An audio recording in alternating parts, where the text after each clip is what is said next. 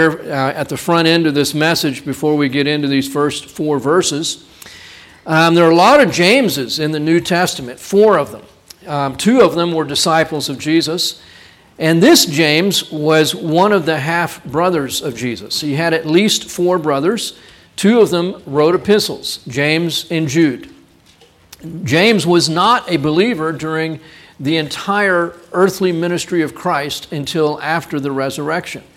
And we're told that Jesus, during his 40 days on earth after his resurrection, made a special appearance to James. We don't know if there were others, but James is highlighted, and it must have been during that time that James became a believer in the Lord Jesus Christ. But he was not until then. He was an unbeliever. In fact, he was opposed to Jesus, thought that he was out of his mind, and he was certainly not in the Jesus fan club. His name is actually not James. We've anglicized it. His name is literally Jacob. And so the Jacob got transferred a little bit into the Greek, and then a little bit more changed into the Latin, and finally it came out as James for us. But his real name that Jesus would have called him would have been Jacob. He had 2 nicknames, James the Just and Camel Knees. James the Just, because even his enemies recognized that he was an extraordinarily good, devout, and just man. And Camel Knees, because he spent so much time on his knees praying, that you could see the calluses on his knees. They were big, broad, hard knees, like on a camel, because of all the time he spent in prayer.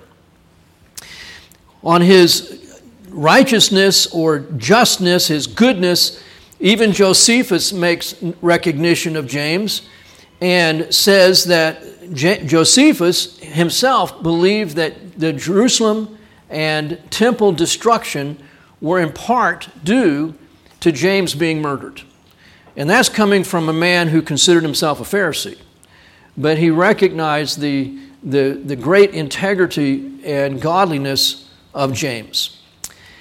James would have been killed in 62 AD, according to Josephus, and he wrote this epistle somewhere between, we think, 45 and 50 AD. The reason that's significant is it makes this the oldest book in the New Testament. So there were no Gospels that had been written, no epistles that had been written when James was written. Oldest book in the New Testament. The legend told of how he came about to be martyred was that he was already recognized as the leader of the church in Jerusalem. Of all the Christians in Jerusalem, James was the top figure. Again, highly respected, but there was no doubt that of the elders of the Jerusalem church, James was recognized as the most prominent of those elders. In the council that took place in Jerusalem in Acts chapter 15, where they were having to debate and determine what should they require of new Gentile Christians, it was Peter who spoke first, and it was James who nailed it down and said, this is what we're going to require and nothing more. And his word settled the whole thing. So he was a man of great influence and power in the church. And so he was marked for execution by his enemies. And so we're told that a man named Ananias arrested him and told him that he would be put to death unless he renounced Christ from the wall of the city near the temple. And so he agreed, according to the legend. And he got up on the wall, and there was a massive crowd of people down below waiting to see what he would say. And he did not renounce Christ. He preached Christ. And he gave the gospel, and Ananias was so upset that he pushed him off the wall, 120 feet. And just to make sure he was dead, the people that were down below stoned him. And so that's how he met his end.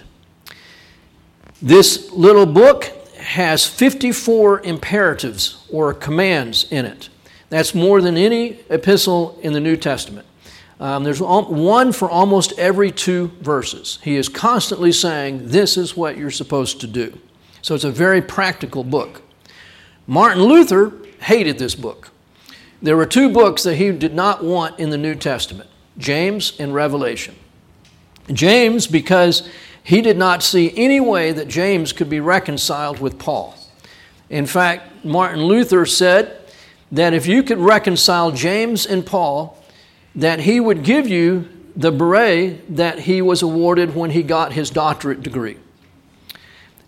Well, it's not that difficult and I'm not better, smarter than Martin Luther, but Martin Luther was an interesting character. We can say a lot about Martin Luther. He was the Donald Trump of theology back in his day. There are a lot of parallels, seriously. He also hated Revelation because it gave a future to Israel, and he was very anti-Semitic. So he was an interesting and complex individual. So don't take it too seriously when Martin Luther says James should be out of your Bible. He was wrong. James is writing, it says, to the Jews, the 12 tribes that have been dispersed. So he's writing to Jewish people outside of Israel who are suffering persecution. This book has a lot in common with Matthew, it's been observed, but you remember Matthew had not been written yet. So how can it have so much in common with Matthew? Well, it's not because he was a believer in Jesus, but you can't help but grow up with Jesus and not hear probably some of these things over and over again. And we do know that James and his brothers on occasion were standing around when Jesus was giving his sermons. Not because they liked it, but because they thought he was nuts and they wanted to get him off the public speaking tour and bring him back home. And so James would have heard many of the things that Jesus said. Here's some of the parallels, and this is not unique to me. There's several commentaries point these out. James says, as we'll see here in this second verse, consider it all joy, my brethren, when you encounter various trials. Jesus says, blessed are those who have been persecuted for the sake of righteousness, for theirs is the kingdom of heaven. Blessed are you when people insult you and persecute you and falsely say all kinds of evil against you because of me. Rejoice and be glad, for your reward in heaven is great, for in same way they persecuted the prophets who were before you. James says, let endurance have its perfect result, so that you may be perfect and complete, lacking in nothing. Jesus says, therefore you are to be perfect, as your heavenly Father is perfect. James says, but if anyone lacks wisdom, let him ask of God, who gives to all generously and without reproach, and it will be given to him. Jesus says in Matthew, ask, and it will be given to you. Seek, and you will find. Knock, and it shall be opened. James says, prove yourselves to be doers of the word, and not merely hearers who delude themselves. Jesus says, everyone who hears these words of mine and acts upon them may be compared to a wise man who built his house on the rock. Everyone who hears these words of mine and does not act upon them will be a foolish man, like a foolish man who built his house on the sand. James says, but the wisdom from above is first pure, then peaceful, gentle, reasonable, full of mercy and good fruits, unwavering, without hypocrisy. Jesus says, blessed are the peacemakers, for they shall be called the sons of God. James says, you adulteresses, do you not know that friendship with the world is hostility toward God? Therefore, whoever wishes to be a friend of the world makes himself an enemy of God. Jesus says, no one who can serve two masters, for he will hate the one and love the other, or he will be devoted to one and despise the other. You cannot serve God and wealth. And you get the idea. I won't go through the rest of them, but there are a number like that. And you go, a lot of parallels between Jesus, what he said in Matthew, and James. Now, I can't prove this, but I kind of think that because they grew up in the same household, and Jesus would have learned to talk from Joseph and Mary, and like children in every family, you typically have the same vocabulary, the same cadence, the same style, even in how you talk, don't you? So it doesn't surprise me that James reads, even in the way that it's written. I mean, you can almost hear Jesus talking because it sounds like one of Jesus' sermons. It's so similar. And I think we should expect that because they grew up in the same household and they learned to speak from the same two people. The purpose of this book is clearly to encourage Jewish believers who are living outside of Israel and were suffering persecution, to encourage them to allow their trials to perfect their faith and bring them to maturity. So the whole book is really about faith maturing, faith being perfected. And the word for perfect and maturity are basically the same. Spiritual immaturity was James' concern. His epistle can be considered to be about the marks of maturity for the Christian life. Warren Wiersbe says, I am convinced that spiritual immaturity is the number one problem in our churches. And this is what James is dealing with in wanting to move these persecuted Jewish believers toward maturity. He deals with every area of the Christian life. What the Christian is, what he does, what he says, what he feels, and even what he possesses. So the theme would be the perfection of faith. Hard to outline this book. A lot of the commentaries will just outline it chapter by chapter. But there's so many different topics in this book. It's been called the Proverbs of the New Testament. And just as it's hard to outline Proverbs, hard to outline this book as well. Okay. Starts out James, a bondservant of God and of the Lord Jesus Christ, to the 12 tribes who are dispersed abroad. Greetings. He could have called himself the half-brother of Jesus. It's easy to name drop, isn't it? Kind of give your credentials, and that wasn't James. I mean, we'd all be inclined to do that. Because there are lots of Jameses out there. I'm the James that grew up with him. He doesn't do that. He says, bondservant. That's a nobody. In the Greek world, you did not want to be a servant. Servants had no right. Servants could be killed, and you could not charge the owner with murder. But Moses is called the servant of God. So you're in pretty good company when God calls you one of his servants. James equates the deity of God with the deity of the Lord Jesus Christ, a bondservant of God and the Lord Jesus Christ. And as I said, he's writing to the 12 tribes, so there aren't 10 lost tribes. You remember when we looked through the Kings, after Israel to the north was taken into captivity by the Assyrians, those 10 tribes to the north have been known as the 10 lost tribes of Israel. Well, there's no such thing as God has not lost 10 tribes. God knows exactly where all 12 tribes are. In the book of Revelation, he's going to mark out for salvation 12,000 from each of the 12 tribes of Israel. These tribes have never been lost. And so James knows that, and so he speaks, and he says, I'm addressing all of Israel who scattered outside the land. And then he says, greetings. I didn't know this till reading what Arnold Fruchtenbaum has to say about this book, but he says even the word greetings, he puts with an imperative sense. I mean, this is a guy all about telling you what you need to do. So even when he says hello, it sounds like a command. And so this is just James. Consider it, and that's the imperative, consider it all joy, my brethren, when you encounter various trials. Now, I hear my mother when I read that. And, we all, I grew up thinking I was the only person who had a bad junior high experience. But I know now junior high was difficult for everybody. We should outlaw it. Why don't we vote on that? Let's just outlaw junior high. All the junior high kids, hey, man, let's just skip those 3 years. Just lock up the kids for 3 years and bring them out when they're high school age.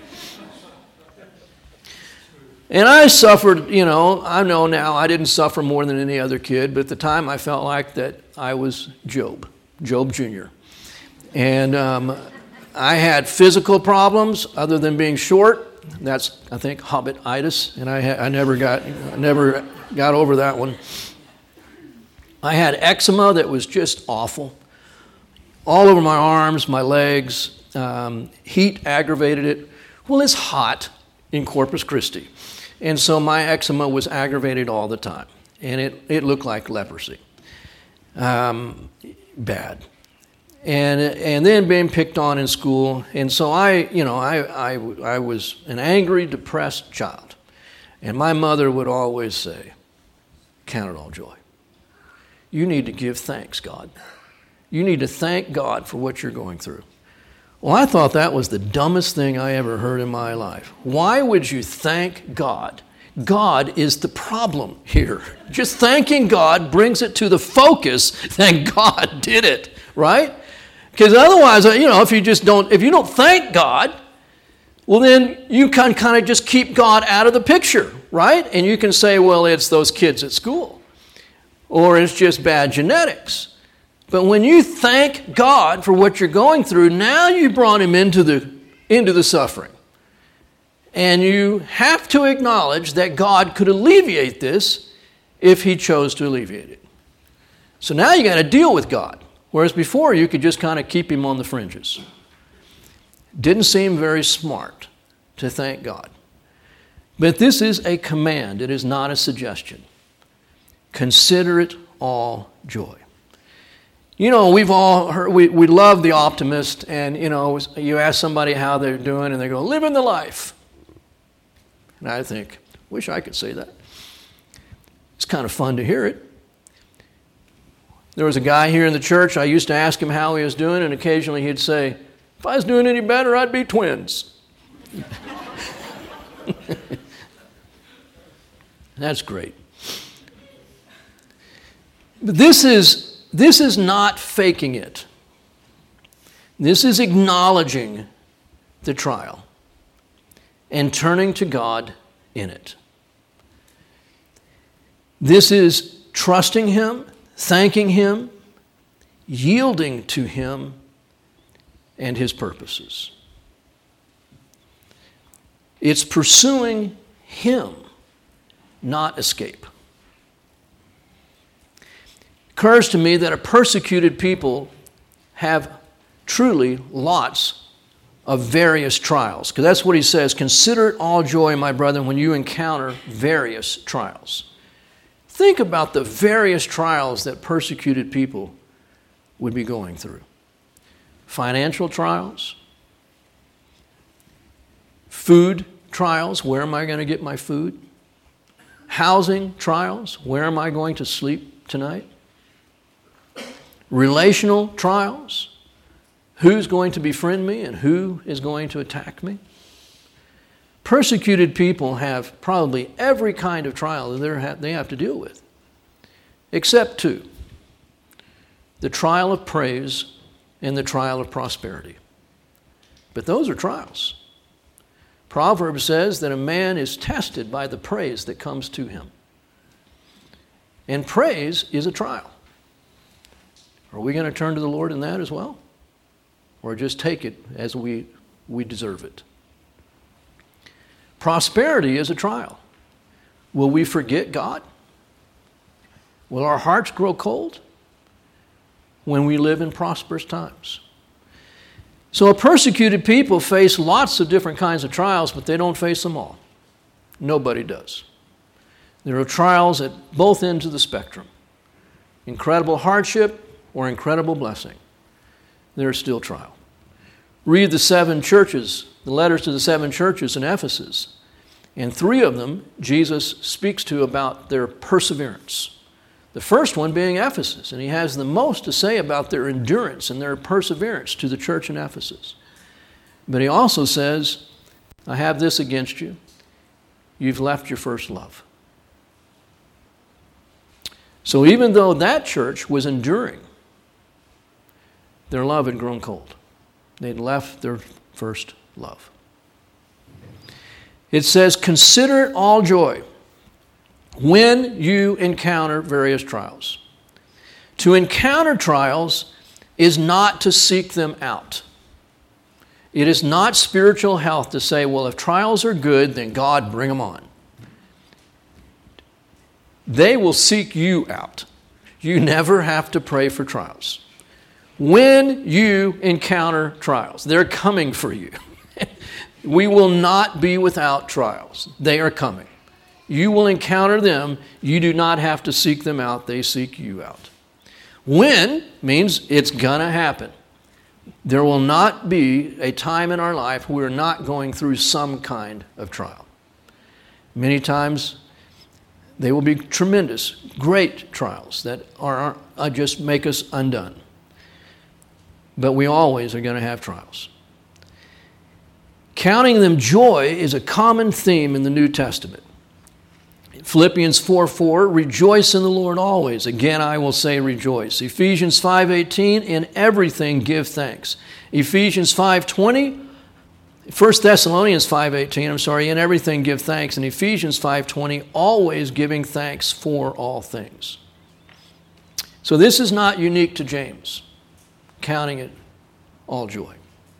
It's everywhere in the New Testament.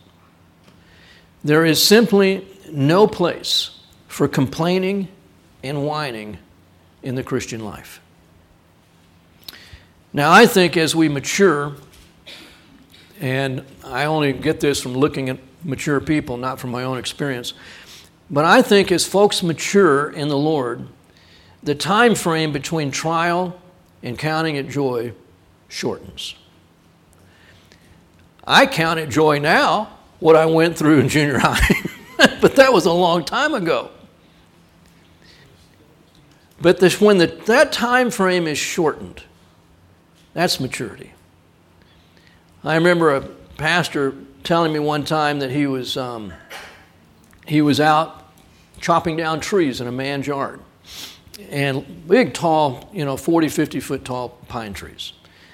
And they cut down a tree. The man's house was nearby.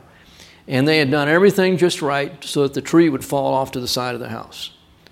But as the tree came down, it turned. And it went right across this man's house. Massive tree. House is going to be blown to smithereens.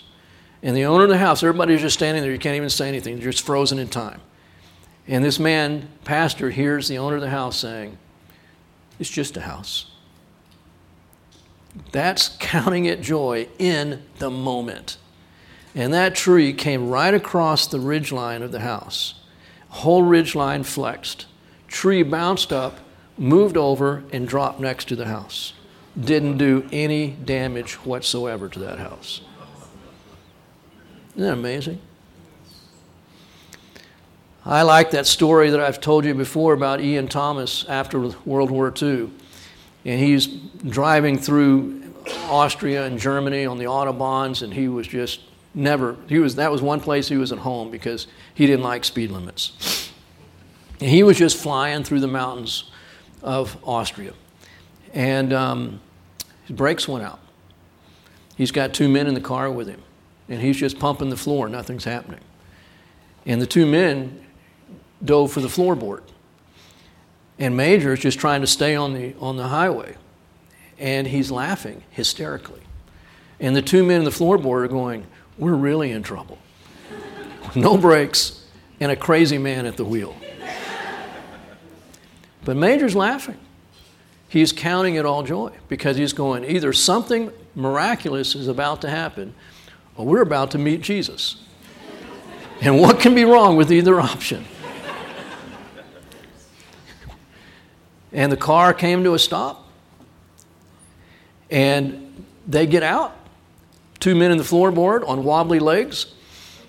There's a little farmhouse there, and Major comes out of the car and puts his hands on his hips, and he looks around and he goes, God, we're here for a reason. You had us stop at this place. We would have never been here if the brakes hadn't failed on us. Why are we here?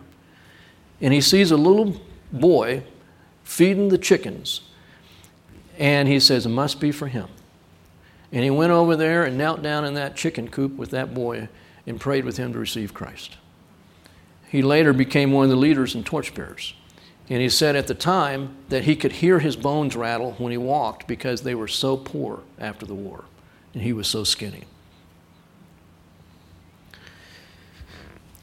How can we consider it all joy? This world is not all there is. We know that. We have a hope. The world doesn't. We know that God uses trials to bring us to maturity. If this world was all there was, I wouldn't care about the maturity, frankly. I just want this time now to be as easy as possible because this is all there is. But because this is not all there is, I would rather enter glory mature than immature. Now, I don't know all that goes into that, and I've speculated on this before, and so it's just take it for what it is, speculation. But we know that things like endurance cannot be produced in the next life because there will be nothing to endure. Right? You will never have to forgive anybody in the next life, praise God. You'll never have to say you were wrong. Forgive me in the next life. Praise the Lord. Oh, my word. It's going to be so great. But there will be no patience to learn because there will be no one you'll have to be patient with. Nothing to forgive, nothing to be long-suffering, no forbearance. I mean, virtually everything we count as a virtue today can only be learned in the face of hardship. Now, I know that when we see him, we will be like him. I get it. I know that he will complete the work that he has begun in each one of us. Amen. Hallelujah. But there is some sense in which what God is after in each of us can only be accomplished now. Now, this is the time to learn endurance. This is the time to learn to forgive. This is the time to learn to love unconditionally. There will not be these lessons, these opportunities, when everything is perfect. It's only now. And this is what he is after. So this is why it meant so much to me, and I've made reference to this in our recent staff meeting as well as with the students. When my older brother passed away at 25 with leukemia, recently married, it was a very, very difficult time. I was only 20. And I knew that there were only two options: turn away from the Lord or turn toward the Lord. And I knew that to turn away from the Lord is death. And why should I compound death with death? That just seemed foolishness. But it was really hard to consider it all joy. But someone, I think providentially, put in our hands as a family a little book called Don't Waste Your Sorrows by a guy named Bill Heimer. And he argues what I just summarized. This is the only time, this world, this fallen world, is the only time for God to work in us much of what he's after. That's why the title of the book, Don't Waste Your Sorrows. Let God achieve what God is after. And right now, he is after endurance, which produces maturity. You can't be mature without endurance, and you can't learn endurance without trials. And the best we can tell, there are not going to be any trials after this world, after this life.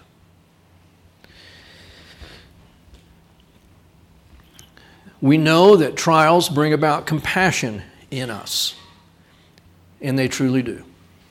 You're much less likely to be hard and severe on others when you have been through hard times yourself.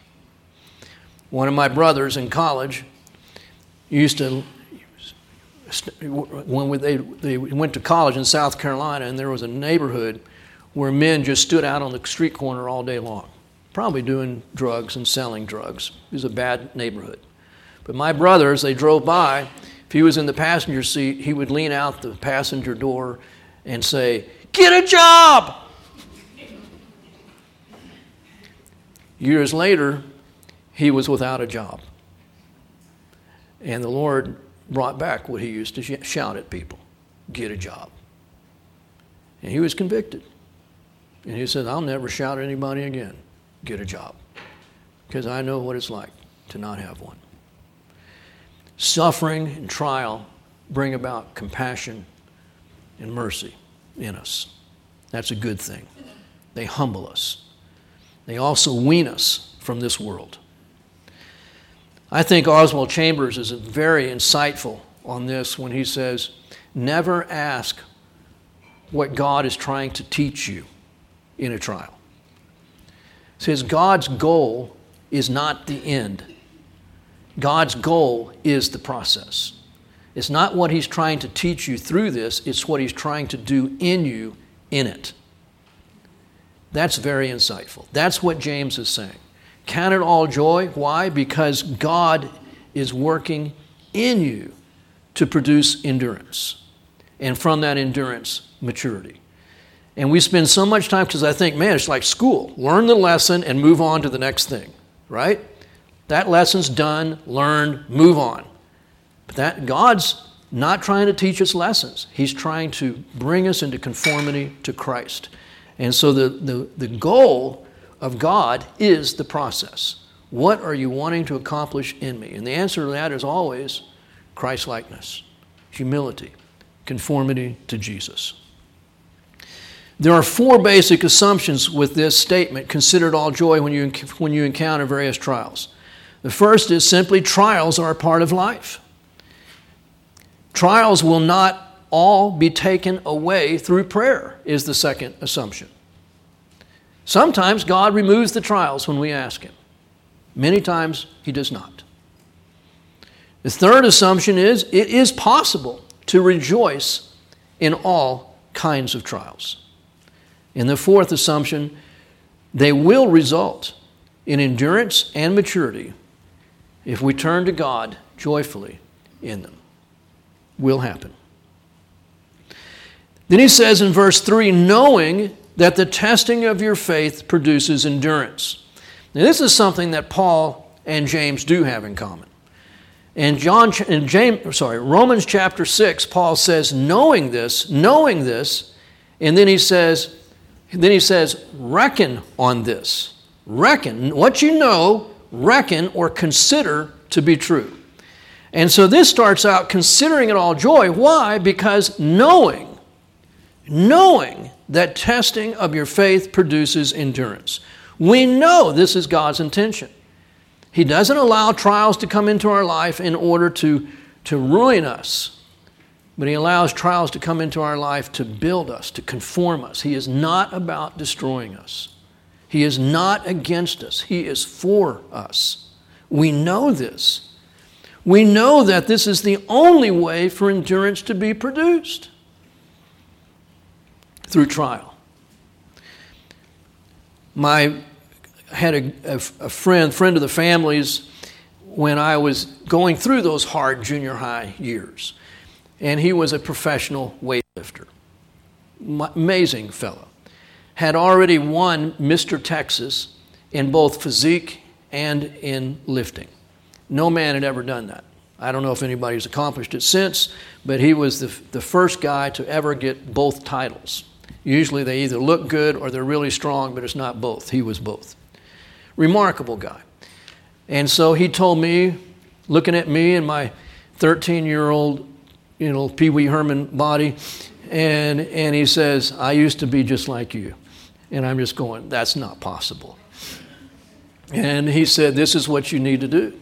And so he got me into lifting weights and doing push-ups and all kinds of things. But one of the things that he taught me and my brothers and couple other boys in the neighborhood was that it's supposed to hurt. And so when you lift weights, you are tearing the muscles. And then you need to give it a day, let the soreness kind of get out. But what's happening is you're not getting over the soreness as the muscles are healing. And then the next day you tear them again. And as you do that, you're building capacity. You're building your muscles. And he says, this is the way the body works. It's no different spiritually. We have to go through trial. There is no other way to grow. So if you are tired of being a mess, who isn't? If you're tired of being blamed for being imperfect, I get that a lot, you have to grow. And it's not just God make me perfect. That would be nice. Shortcut. Perfection. God says, I'm after the same thing. I don't like you being imperfect either. I don't like you being immature. You whine way too much. Let's do something about it. And God says, let's bring some trials into your life. There's no other way to grow in Christ than to have these trials and to consider them joy. Those two things have to go hand in hand. But even unbelievers, look around us. We all know unbelievers that have character. And you can just take it to the bank. Where you see character, there is a person who has gone through trial. Because even in the world, it's the same formula. You can't grow. You can't mature. You can't develop character without being stretched and pushed and challenged. I have a book in my office written by a doctor talking about homosexuality and the politicalization of it. And it's an amazing book. But one of the things this author, this doctor, he says he was dealing with AIDS before it had even been diagnosed. Nobody knew what they were dealing with. And he was dealing with homosexual men in the streets of New York. And it was a little while later that they discovered that what they were dealing with was now we call AIDS. And this is a very understanding, compassionate man. And he says that some of the finest individuals he's ever met in his life are men with same-sex attraction who are choosing every day not to act on it. You build character like that. It's a trial. It's a daily trial, a daily battle. And they are saying, I will not go down that path. That takes character, takes strength. And I can't imagine having to choose every day against something that feels so basic to you. And yet, many people do. And God is not necessarily taking away that same-sex attraction. But in the case of those who know the Lord, He is building saints. He is making people who are extraordinary in their faith in Christ. We know these things. The question is, are we reckoning them to be true? Do we consider it to be joy? If you notice, we really aren't told to endure. We're told to consider it or reckon it joy. That's the issue. Will I consider it, reckon it to be joy? Knowing that the testing of your faith, it's not called God's faith, it's your faith. Sustained faith in great trial is supernatural. We all want Jesus to be seen in us. How can that happen apart from trial? So when we pray, Jesus, I want you to be seen, then God says, and let's bring you into circumstances that you cannot handle in your own strength. So that the supernatural grace of God is seen. And there is no explanation for what's happening in your life other than Jesus is doing it. And let endurance have its perfect result, that you may be perfect and complete, lacking in nothing. The perfect result is perfection or maturity. Positionally, we are already perfect and complete, lacking in nothing. And I could find you scripture verses that speak to all three of those things. Perfect, complete, and lacking in nothing. Positionally, that's already true. Experientially, not so much. We have not arrived, and we are still moving from glory to glory.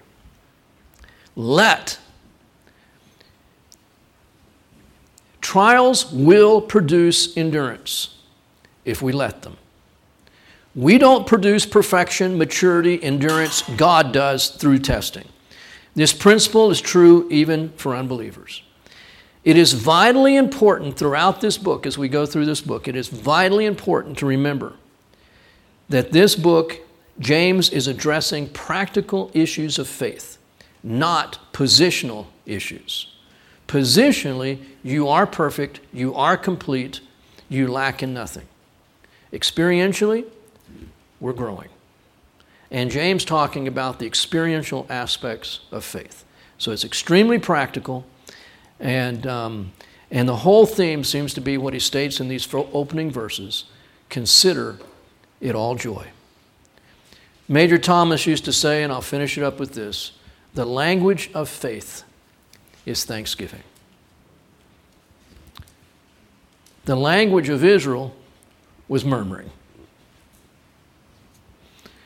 Perhaps nothing can be more in contrast to murmuring Israel than a joyful, thankful church. They murmured when they were going through their trials. We're distinct. And we say, Lord, it feels like too much. I can't take it. I need you to stop, to relieve it. It's fine to pray that way. But we also pray, thy will be done. Thy will be done.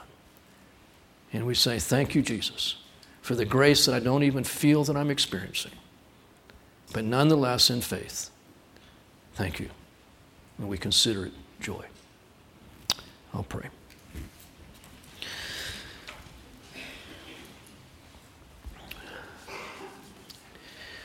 Lord, we do pray that in this matter of considering it all joy when we encounter various trials, that your will, not ours, would be done.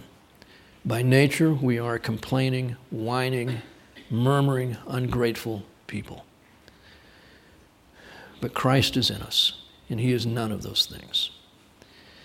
And so we need your supernatural work in us, God, that in the midst of the trials, that we will consider it joy. And thank you, God. Thank you that you love us. Thank you that you will use this for good. Thank you that your intentions for us are always good, and that nothing can ever separate us from your love for us.